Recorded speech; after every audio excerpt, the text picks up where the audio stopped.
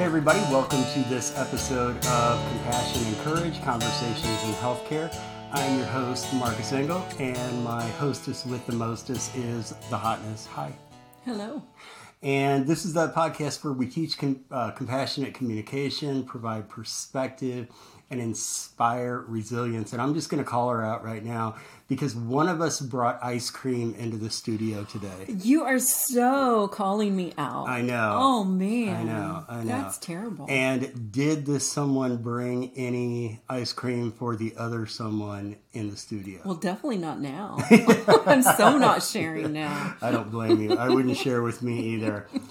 So we're talking about ice cream. We're talking about some compassionate things here. And I don't know exactly when you'll be listening to this, but we have had a new start to the school year. And at the new start to the school year, it's always an exciting time. I remember being a kid and almost like not being able to go to sleep before the first night of school. Did you do that? I don't have the best memories. I do remember my mom talking about how I was always scared to go to school, and we walked to school. We lived really close, and they would have to drag me, and honestly, she says, kind of swat me down the sidewalk to make me go because super introvert. Which is, I was going to say, that's introversion. That's not any kind. No, because you loved reading, you loved learning. You're smart. I loved school, but I would be so scared at the first few days, and they had to kind of drag me to school. But I loved school. I was just scared. Well, I didn't have to get dragged to school because I liked school, but I was the extrovert. I went to school not just because I love to learn, but because I love my friends, right? And you got to go with your same people all the years, That's true. Right? You moved around a lot. That's true. That's really cool. I love that about you. And I love that you had that quintessential Midwestern hometown, go with all the same people. I really love that. It is really nice that now, pushing 50 years old, I'm still good friends with a lot of the same people that I was in elementary school with. That's so cool. That's something that I think people that aren't from small town America might not completely understand. But so we were at the beginning of the school year here. Our grandson, whose name is Mason, and he is the world's coolest, almost 11-year-old, just started his fifth grade year. And I'm one of those people who very much believes that, you can read philosophers, you can read brainiac academics, you can read tons of thought leaders, but sometimes the absolute best answers and the best overall framing of life comes from children. So Mason's in the fifth grade this year. My mom was a fifth grade teacher, a fifth grade public educator for many, many years.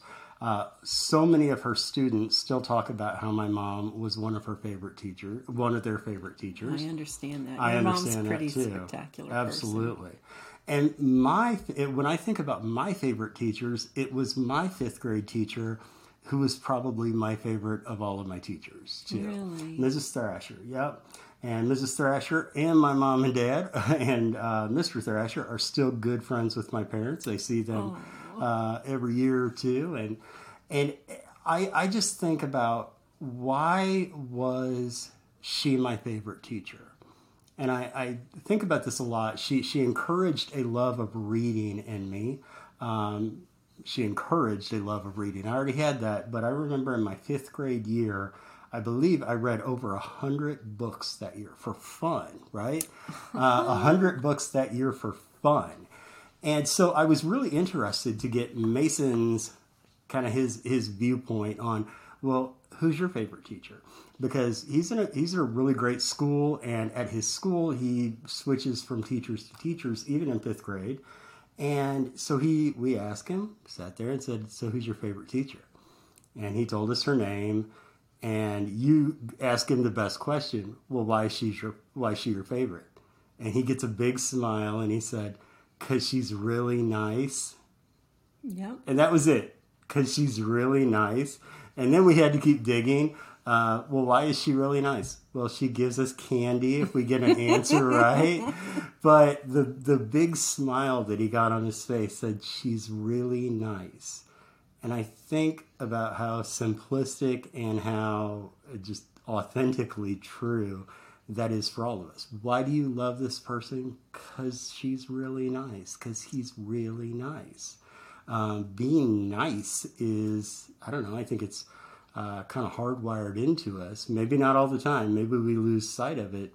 But it is just being nice. Being kind can be the greatest thing that we can do for another person, right? Yeah. It's hard to come by nice people on some days, right? That's true. But it's really an important thing to remember to just be nice. Sometimes that's just a smile to someone on a hard day. To just be nice. Sometimes it's just doing the opposite of what mean is, right? If you are just not a jerk, you don't even have to be nice. You just have to not be a jerk, and people think of you as nice, or they don't think of you as anything Right. in a negative context. And truthfully, there are days it's hard to be nice because you're having a hard day, right? And you Yep. just don't feel like being nice. Human beings, right? We Right? all have those hard We days. all have I've those had. days. Yep, and we snap on our partner, or we snap on the person on customer service on the phone line. That doesn't maybe deserve it. They had nothing to do with your problem, and Yeah. you just want to get it out on somebody. But sometimes just remembering, okay, I'm just going to be nice to this cashier who had nothing to do with my hard day. Yeah, But boy. Yeah, that deferment of emotions. Whenever we have a bad day, so you come home and the old phrase used to be "kick the dog," but I think that's kind of triggering because I don't like the idea of people hurting dogs. So you come home and instead of quote unquote kicking the dog, you verbally kick the people in your family, right? You verbally maybe make a fight where there doesn't need to be one. Who does this frequently? Me.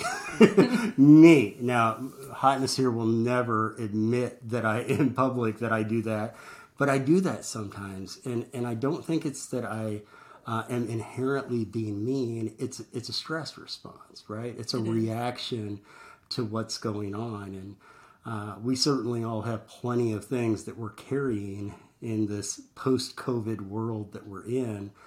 Maybe it's not really even post-COVID yet, but I think being nice in spite of the fact that other people are not being nice, I think that's whenever we refuse to be sucked into somebody else's drama, to somebody else's bad mood, to someone else's reaction, we're being nice, right? Right. We're just- And, some of us have jobs and positions where we are the brunt of someone else who they're having their drama, they're having their really, really hard time.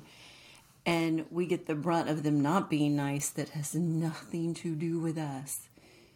But they have a hard time being nice to us. I think about, you said the people that their job is to get the brunt of that reaction and anger and stress like that. I'm immediately drawn to the idea of those who work in the emergency departments at hospitals. You expect to have people coming in who are hurting and who might be coming off drugs or just going on drugs or in some way hurt, or they've got a family member that's hurt and they're scared and they're confused and Yes. they start yelling and screaming and cussing and I'm going to filming. That's the big thing these days. I'm going to film you and I'm going to turn you in. And they're tired of waiting in the waiting room. All of those things, right? So you kind of expect to deal with those in certain positions.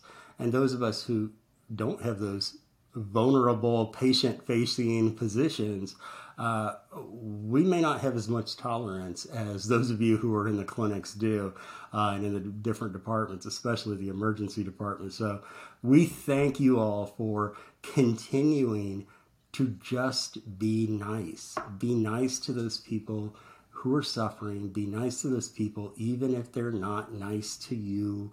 It's just something that we can do that is as simple that. So, what was the game a few years ago? Are you smarter than a fifth grader? On those trivia games, I'm usually not smarter than a fifth grader. But when Mason said about his teacher, she's just really nice, it made me think, I can understand that. So maybe I am as smart as a fifth grader. Yeah, I know. Even when it's hard, I'm going to try to keep that in mind, to be nice and be nice to the proper people who don't deserve my frustration.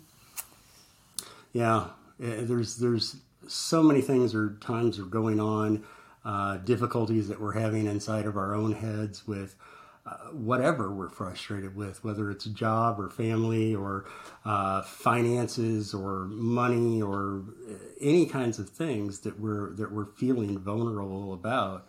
Oftentimes then we lash out at another person and we feel like, well, at least we have some control in this area. I can try to control a situation whenever I feel out of control.